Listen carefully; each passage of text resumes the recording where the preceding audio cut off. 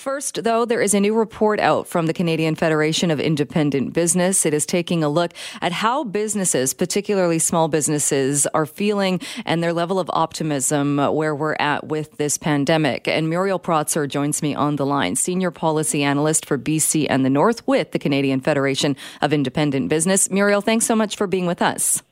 Hi, Jill. Thanks so much for having CFIB on today. We wanted to talk to you because this takes a look at the optimism that businesses have. And there is some optimism, which is great. But we've also seen that level drop a little bit. What are you hearing from businesses?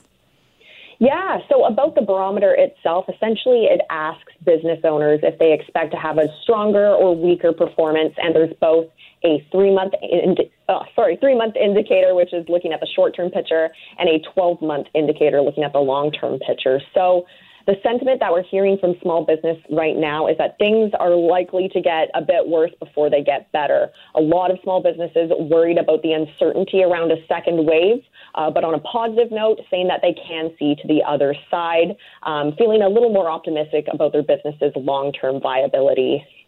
And does it break it down as far as the types of businesses and which ones might be more optimistic than others? Yeah, certainly when you start looking at different sectors, we have seen the hospitality industry get hit very hard right now, things like hotels, restaurants. And then on the other side, some other industries like liquor, for example, who have seen better sales over the course of the pandemic.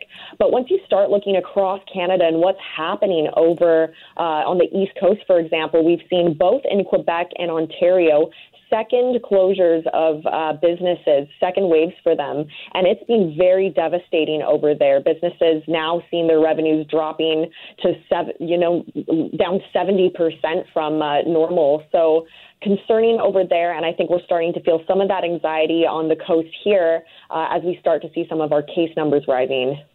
And it makes sense that when we look at Quebec and Ontario, certainly some concern there with those numbers. So we've heard from our provincial health officer that she is not anticipating any kind of return to lockdown, at least anytime soon.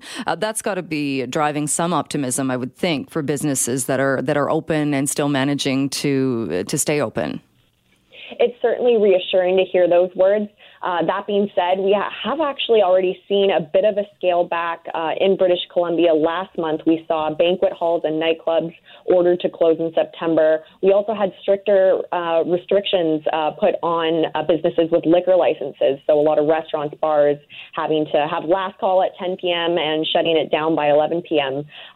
So it's very difficult as a small business owner when you get kind of mixed messaging where we are rolling back some regulations, but then we have the provincial health officer reassuring that there won't be second closures. I think right now, to make sense of all of that, is there's just a lot of uncertainty right now. We're not sure what's going to happen. And I think that a level of uncertainty and stress and anxiety is really translating in the numbers for small business owners. I mean, anytime you see a story, and we've been talking about it too, in Victoria, a longtime pub, Logan's Pub, which has been there, I think, for 27 years, shutting down, and the pub owners saying COVID-19 is one of the reasons, even though on Vancouver Island, the numbers are quite low, just saying in this climate, it's just not feasible anymore. And I think that really hits home for a lot of people, even when you see any business that's shutting its doors. It is absolutely devastating to start seeing the real impacts of this and hearing about these businesses that are closing and the jobs associated with that have now just disappeared. And while we have seen a lot of business owners reopen their doors, return to, full operation again, when you look at the numbers, they're just not making the same amount of sales and revenue that they're used to. In CFIB's own survey data in British Columbia, we see that only 32% of small businesses are making normal sales for this time. So that really goes to tell you that as much as we see them open and we're starting to visit our small businesses more, they're still very much struggling. And I think there's an important role for the provincial government to play here and really step up, especially as now we've gone through this election period. It's time for some strong leadership to make sure that we can support those small businesses and local jobs. What are you looking for as far as leadership? Well, first and foremost, financial flexibility is very important to small businesses right now. Many have had to go into personal debt to just weather some of this storm. I think what the provincial government has an opportunity here is to expand their small and medium-sized business recovery grant that was introduced right before the election happened. Now that we've seen the application process open for this grant, it's become very clear that the eligibility requirements are far too strict. CFIB has had hundreds almost now of calls from small business owners saying that they were so hopeful that they might get access to this grant, and then once the eligibility requirements were out, saying, I don't make the cut. I won't be able to get this money to keep my business afloat and bring back some more employees, and that's been really devastating. I think targeted relief makes sense. We do need to help those who need help the most. But right now, as the grant program is currently structured, CFIB would love to see that expanded to really capture these businesses who desperately need help. And as we head into the November and December time period, I know this is the barometer for October. When we're talking retail, I know a lot of retail depends so much on the holiday season. There must be concerns with people, again, not doing big celebrations, not having as many outings and gatherings, and the kind of financial hit that's going to be. We have started to hear mumblings about that, too.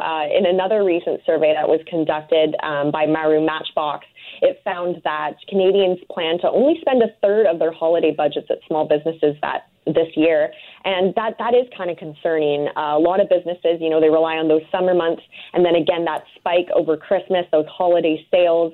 And with the restrictions that we're starting to see here, that it will likely be smaller gatherings, that is a concern for small business. And I think to address that and really talk about it is just to emphasize the importance of supporting our local businesses, even if it's going out now, starting the shopping season early and finding that unique local gift that you can now. It's so important that we remind ourselves that when you spend money in your local community, you're recirculating your money within it, and it's benefiting your neighborhood and not just the businesses, but really your neighbors and your family and friends.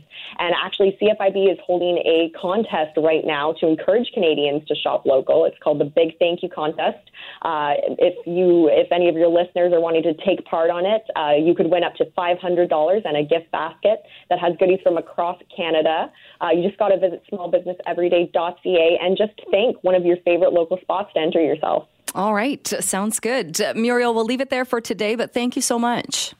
Thanks so much for having CFIB on, Jill. Always a pleasure. Thanks for being with us on this Thursday afternoon. Well, if you ride transit, you've likely noticed that when someone gets on, whether it's a Skytrain, a Canada Line, a bus, and is not wearing a mask, people look a little sideways often at that person. And TransLink officials have asked people repeatedly not to rush to conclusions that there could be a very good reason why someone is not wearing a mask. For me, when someone's wearing a mask under their nose, I find it more offensive, because if someone's not wearing one, there is the possibility of a medical reason or that they have an exemption, and I would like to give people the benefit of the doubt. But when people are wearing a mask, you've taken the time, made the initiative to put the mask on, but you're not wearing it correctly. And don't tell me that people think wearing it under your nose is actually effective. That's where they do the COVID test. To me, that's more offensive. But when I see that, I don't do anything. I certainly don't confront the person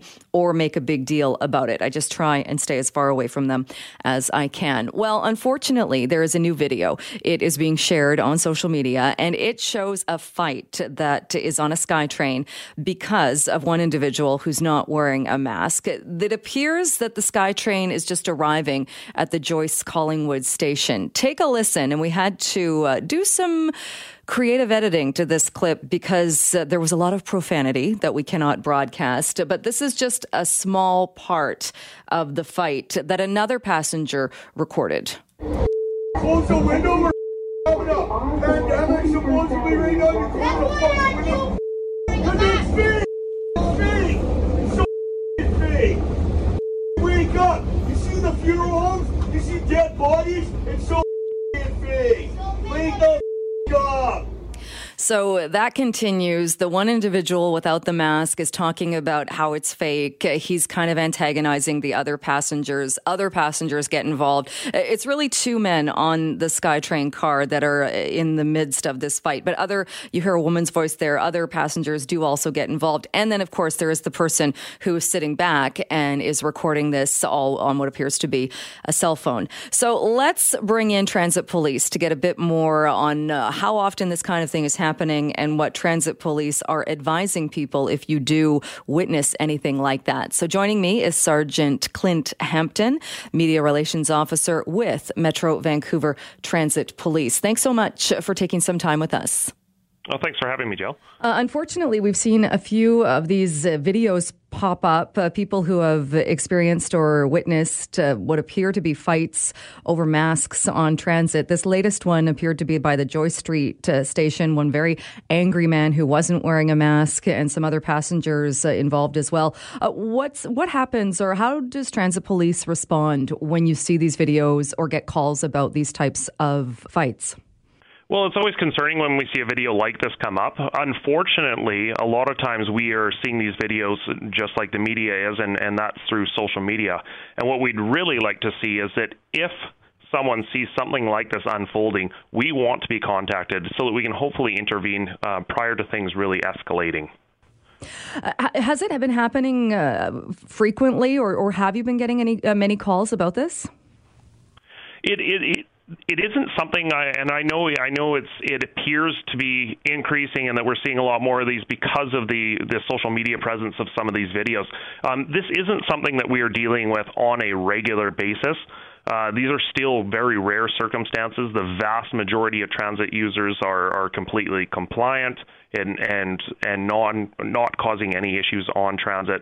They're wearing their masks as it is mandatory. So it isn't something that we're seeing a lot of, but of course these videos are surfacing in social media, and in some circumstances, like the video that we see coming out this morning, transit police weren't contacted on that, so we're seeing it firsthand for the first time on social media rather than being called and being able to intervene when the incident's unfolding. So in the case like that, is it helpful for police if somebody takes a video and it's safe to do so? Does that help police then if you're also called and you're able to meet the train, stay at the next platform, that there is video that's available? Well, video always helps us. The big issue there, and I think you touched on it, is that we don't want anybody to put themselves in danger in order to get a video. Fortunately, a lot of the Skytrains and the stations all have video available for us. But yes, it can assist us in any investigation. But again, the key there is that we don't want somebody to put themselves in danger in order to get a video. This particular altercation, although it did look to be between two men, there was a woman involved and more passengers on that train car got involved. So what should people do then? Should they be texting the TransLink line? Should they be calling 911? What advice do you have for people when they see something like this unfolding? Well, if they see something like this unfolding, there's several safety features throughout the various transit systems. On Skytrain, you have things like the yellow emergency strip, the emergency phone. One of the easiest things to do is you can discreetly text transit police. That goes directly to our dispatchers so that we can notify our officers right away and attend. Is that the 877777 number? That's right. So 8 and 5 sevens. And in a case like this, that other passenger did get involved. I would imagine the advice is when you see somebody who's clearly very angry. I mean, this was a man who wasn't wearing a mask, who was screaming that everything was fake and very upset by this. Nobody knows really if we're dealing with mental health issues, what else is going on. Would you advise then for people not to get involved? Absolutely. We don't want people confronting other people over not wearing a mask. What we want is you to, if it's possible, to socially distance yourself from that person. And if you feel it's necessary, this is a great example where police should have been called. So if a person deemed it necessary that police be called, then please text or call transit police. If more cases like this or altercations like this, if it appears they're happening more often, would there be a change in as far as officers, the number of officers maybe riding on the trains or having more of a presence on the platforms and on transit?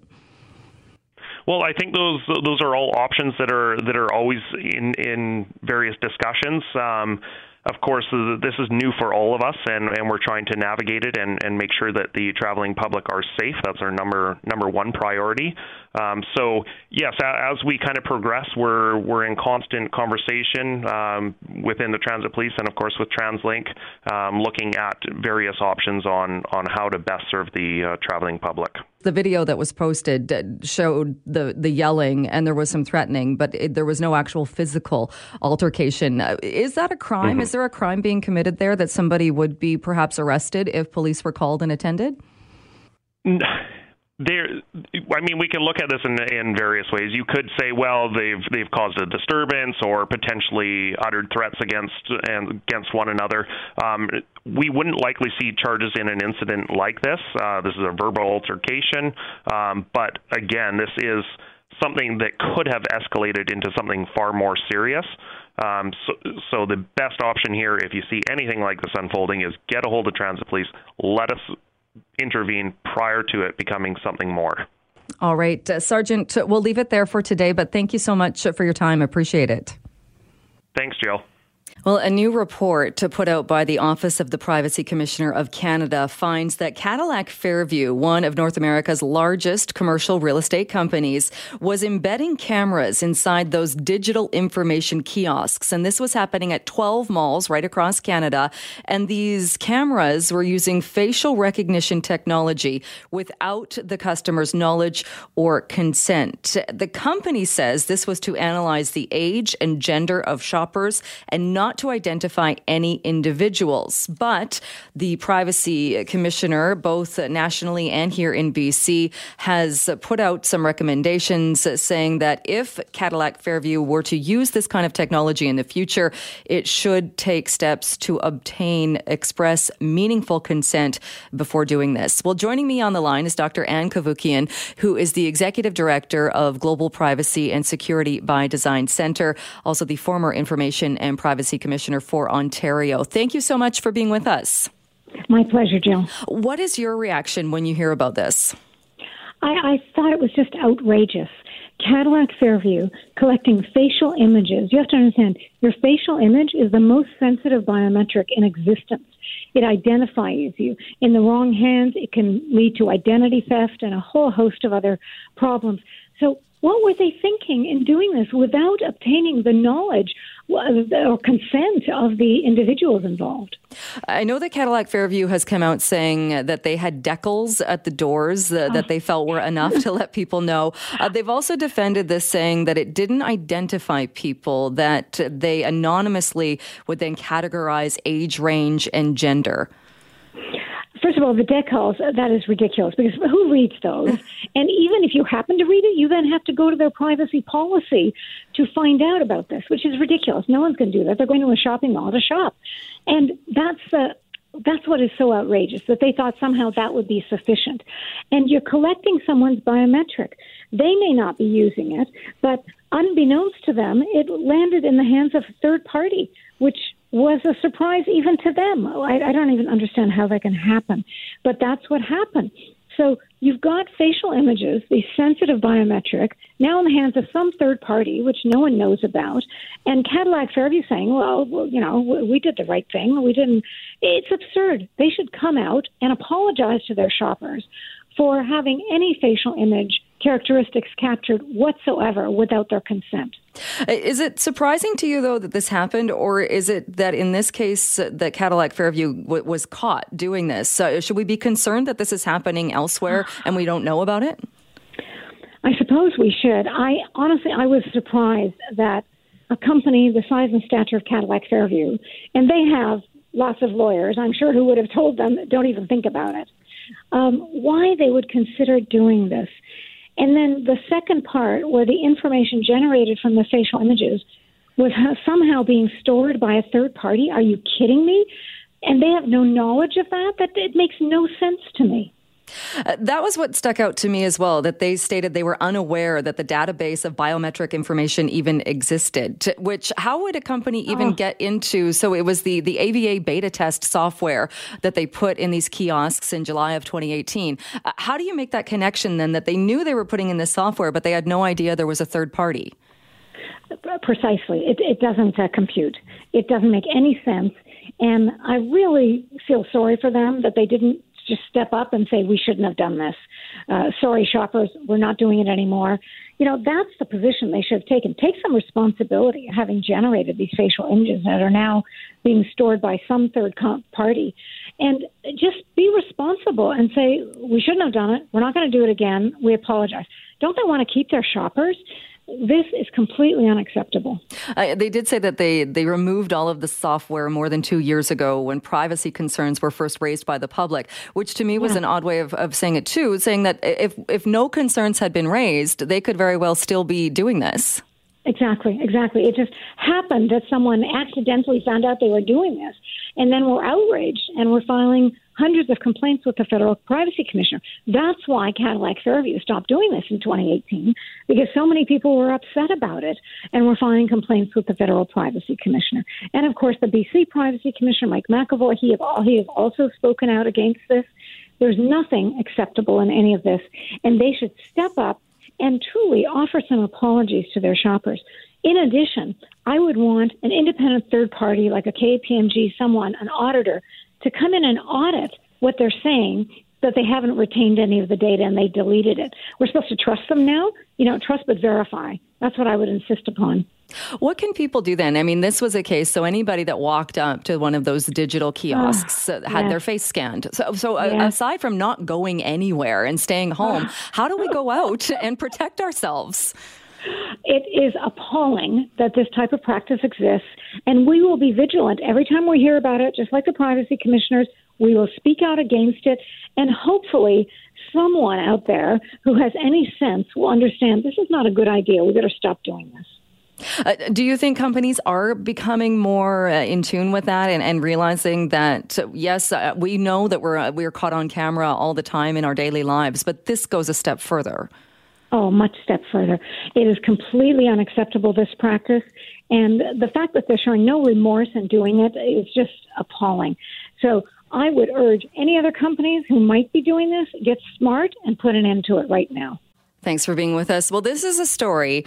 You really have to see it, hear it to believe it. When I first saw a bit of video that was shared by Burnaby RCMP this morning, I really questioned if their account had been hacked, if the video was real. Was it April 1st? What was I looking at? It is footage of a Dine and Dasher that literally goes through the roof. And joining me to talk a bit more about how this unfolded is Corporal Michael Calange, Media Relation Officer with the Burnaby RCMP. Corporal, thanks so much for being with us. Hi, thanks for having me on. So this is video of someone falling through a restaurant ceiling. What happened that led up to that moment?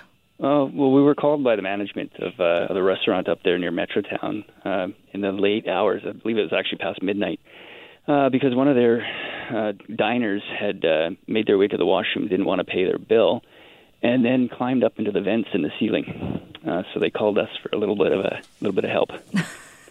Because I was wondering how somebody would discreetly climb into the vents, but the restaurant clearly saw this person do that. Yes, they knew that when they called us, so we didn't know what exactly to expect when we were on our way, but our training tells us to expect the unexpected. So officers arrived, which would explain why there were already officers there when the next bit of drama unfolded. Officers were in the kitchen. I guess, did they know that this person had crawled and made their way to a different part of the restaurant? So they could hear something going on in the ceiling. They weren't exactly sure where the patron was. But as you can see in the video, it becomes pretty clear when she's made visible by gravity. Right, because this person falls and is lucky that there were no major injuries. Absolutely. All kidding aside, our decisions, every decision we make has consequences, and she's very, very lucky that she didn't land on another person, or worse yet, one of the stoves that could really have injured her badly. And what was the response then from officers who were standing there? My guess is they were probably thinking about, okay, we can hear this person in the ceiling. Where is she going to come out? Where are we going to intercept this? They probably weren't anticipating that she was going to come crashing down. No, the next question before she fell out would have been, where does this vent lead? Where do we have to wait? How do we get her out? All those kind of questions. They didn't have to wait. But yeah, it's just another example of some of the odd things that police officers deal with on a daily basis. And all because this person didn't want to pay the bill? Correct. She didn't feel like she had to pay. We actually put this video out here. We didn't want to focus too much on her. Mm-hmm. She, isn't in the best place in her life. There were no charges come out of this incident. That was based on conversations with management and just the totality of the situation. But we just wanted to put it out there to tell people that every decision you make has consequences, whether you know what those consequences are or not. Yeah, and I wondered that too, because as much as the video is shocking when you see this person fall out of the ceiling, after getting over that, I realized, well, maybe we shouldn't be making fun of this person. Who knows what's happening? It's not something that you would normally do, I would think, climb into the ceiling, unless this person was a chronic offender and that we knew of her doing this in the past as well. But that's got to be difficult for officers too, because you're dealing with something that's shocking, and then you also got to wonder, well, what exactly are you dealing with? Well, one of the dangers of policing is falling into routine, because there's a lot of situations you deal with different faces and different names, but they're literally the same thing over and over. So you can actually see from the officers there, they kind of flinch for a second and then realize, okay, carry on, because you never know what's going to happen. So we do like to sort of expect the unexpected. And that's exactly what happened here. Well, and that was, I think, people were commenting on that as well, in that the officers are standing there. The woman falls through the ceiling. Thankfully, doesn't fall on a grill or a deep fryer or anything else that she would have been very, very hurt. But the one officer then just seems to very nonchalant walks over and seems to arrest her, or just walks over to continue on. Looking at the video, you'd think he'd been through this before. He's yes. very calm, very cool. Made sure she was uninjured first and foremost, and then business as usual. What was the response from the restaurant owner to police being there and being able to be there and diffuse this very odd situation? It was late in the or I guess you could say early in the morning. They wanted to finish their night, so they were glad to have us.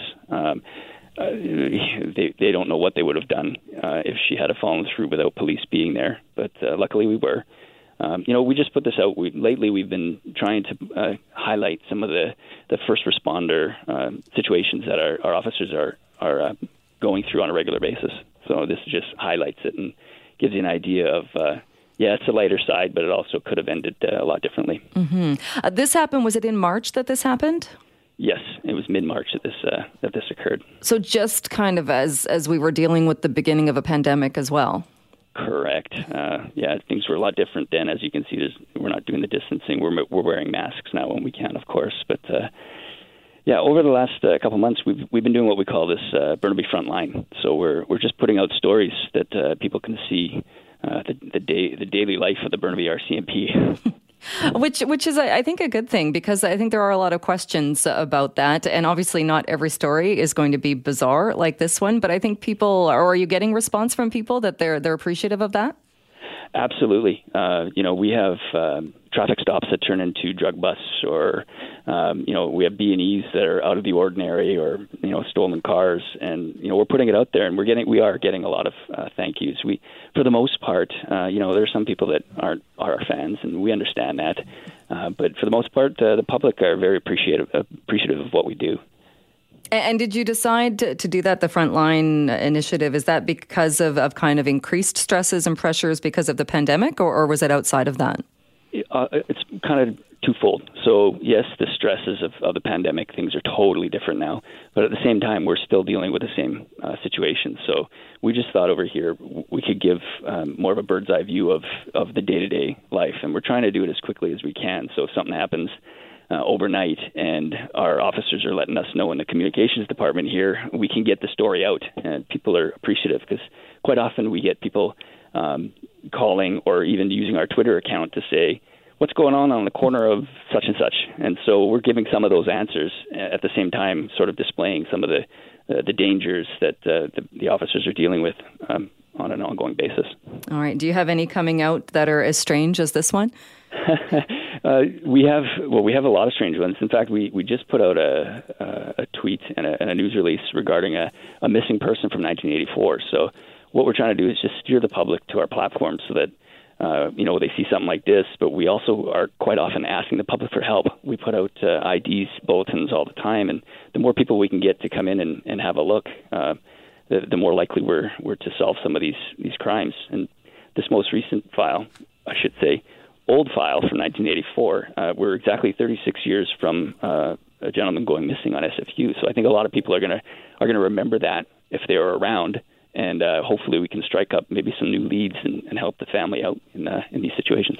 I'm just looking at it now. 1984, missing Burnaby man David Campbell. So is this that all leads have been exhausted and putting it out there in hopes that it might trigger someone's memory? That's exactly what it is. Sometimes you remember things later. There might be someone that knew something and maybe was a little scared to come forward, 36 years ago, but it's a different place in life. And we also tell people all the time, Crime Stoppers. You don't have to tell us. You can tell Crime Stoppers, and we can get the information. And I think about the family. It's 36 years. It seems like, a lot of people would say, oh, it's a long time ago. But to a family member, it still hurts, right? Absolutely. All right. So, well, not quite as strange as the other video, but an important one. And hopefully people will see that and contact your department as well. Corporal Calanche, thank you so much for joining us and talking about this today. Thanks a lot. We always appreciate the opportunity to get our messages out. Thanks.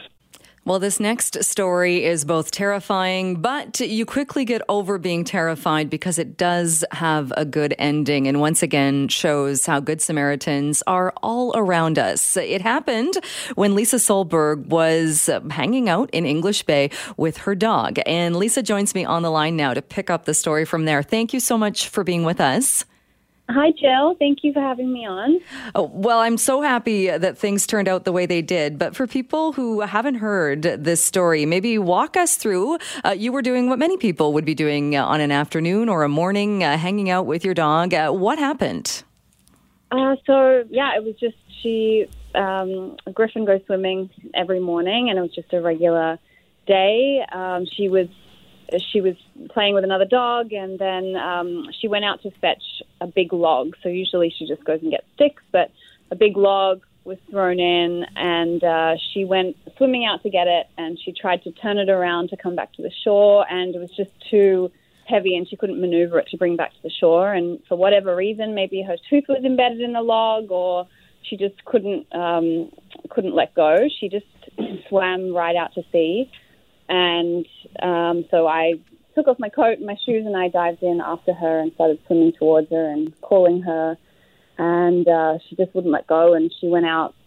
We ended up swimming over 100 meters out to sea. So there was high tide, and probably the current as well was strong. And so she didn't.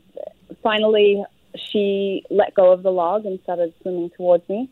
Which was a massive relief, until a couple of seconds later she lost consciousness and slipped under the surface of the water. And so I managed to just, at that stage, I was probably a meter away from her, and I got towards her and pulled her up above the surface. And, she was unconscious. And I screamed out to people. By this stage, there's about 20 people hanging around the rocks in the beach area, and I was screaming out to someone to help me, because by this stage I'm really, really freezing cold and absolutely in a panic that she's potentially gone. And so I just had someone ended up swimming out to me, and then another person swam out to me and helped me bring her back in, because although I am a very confident swimmer, the shock of it all, and she was quite heavy, and then she's a 60-pound dog, and just the cold as well. It took my breath away.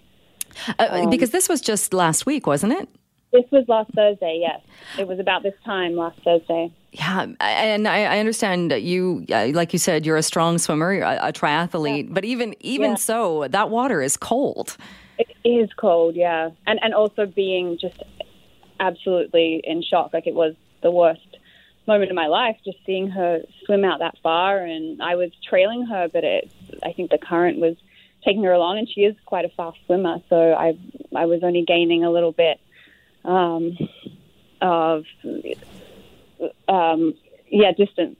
So yes, I'm so lucky I dived in when I did, and that there was all these incredible people there to save the day, people risking their own life jumping in the water to come and help us. And then by some stroke of luck, someone was walking along the seawall with their dog who had done a canine CPR course 2 years prior, and she ran out to the rocks and instructed us to, when we had swum her in, to hold her upside down, and there was a lot of water that came out of her mouth, and then lie her down onto the rock, and she began the compressions, and then the guy that swam out, John, who's also such a hero, as well as Marlo, who's the woman who knew the canine CPR. They performed CPR together with the breath and the compressions, and then she started breathing on her own again after a few minutes of the CPR, which is just miraculous. Those minutes, I can't even imagine what that would have been like for you. But how amazing also that somebody who had taken a canine CPR course just happened to be there.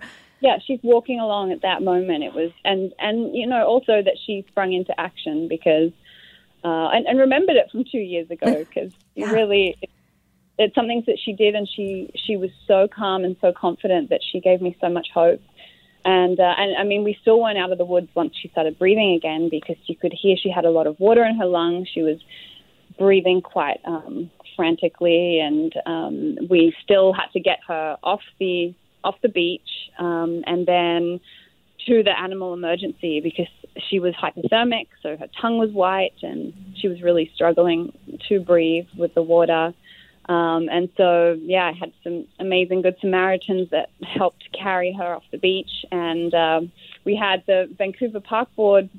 There was a guy there called Jordan who was willing to take us. He'd cleared the back of his vehicle and was going to take us to the main road to get help. But by the time we got into the back there, the police had turned up, thank goodness, because bystanders had also called police. And they arrived, and the two wonderful officers were willing to drive us to the animal emergency. So, and lucky they came when they did, because when we arrived at the animal emergency, which is the Burrard Animal Hospital, they were wonderful, and they took her in, and they still didn't know if she was going to make it, because she was 32 degrees, which is dangerously low and hypothermic for a dog, and so they just kept warming her up, and by the time she got to 35 degrees, they said her tail started wagging. So they had some hope that she would recover. Wow. So, she's completely fine now. She had an X-ray, and she had a little bit of fluid in her lungs, but it's not too much to worry about.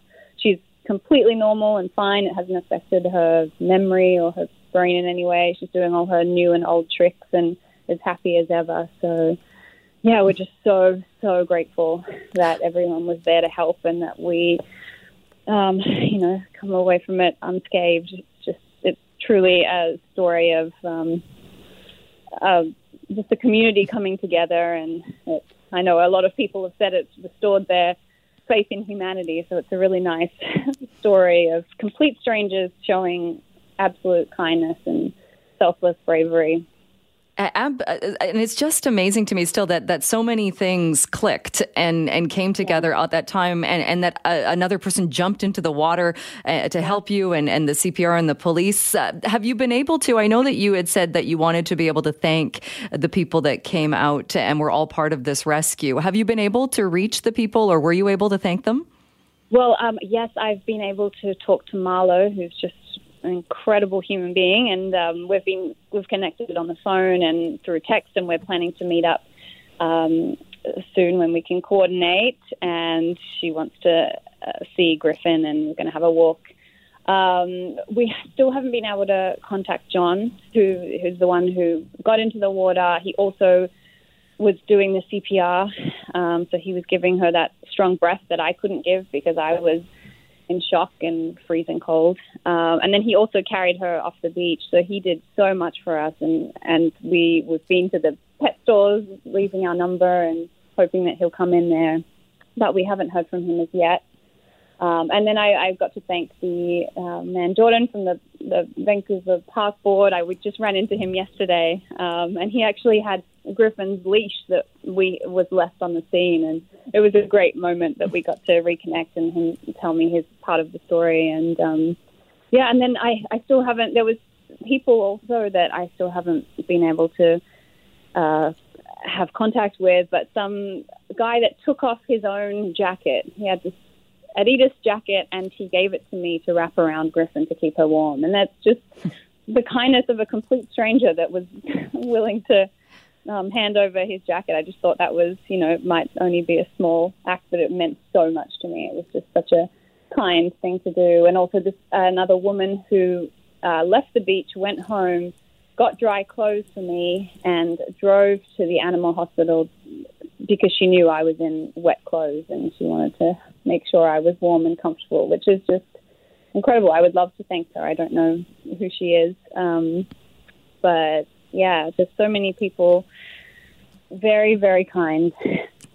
Well, if any are listening, hopefully they will, and they'll get the message or get in touch with you. It's just such a great story in this time when there's so much negativity. It's just wonderful to hear how everybody came together and that Griffin is doing well. Thank you so much. We'll leave it there for today, but thank you so much for joining us and for telling your story today. Yeah, thank you so much for having me.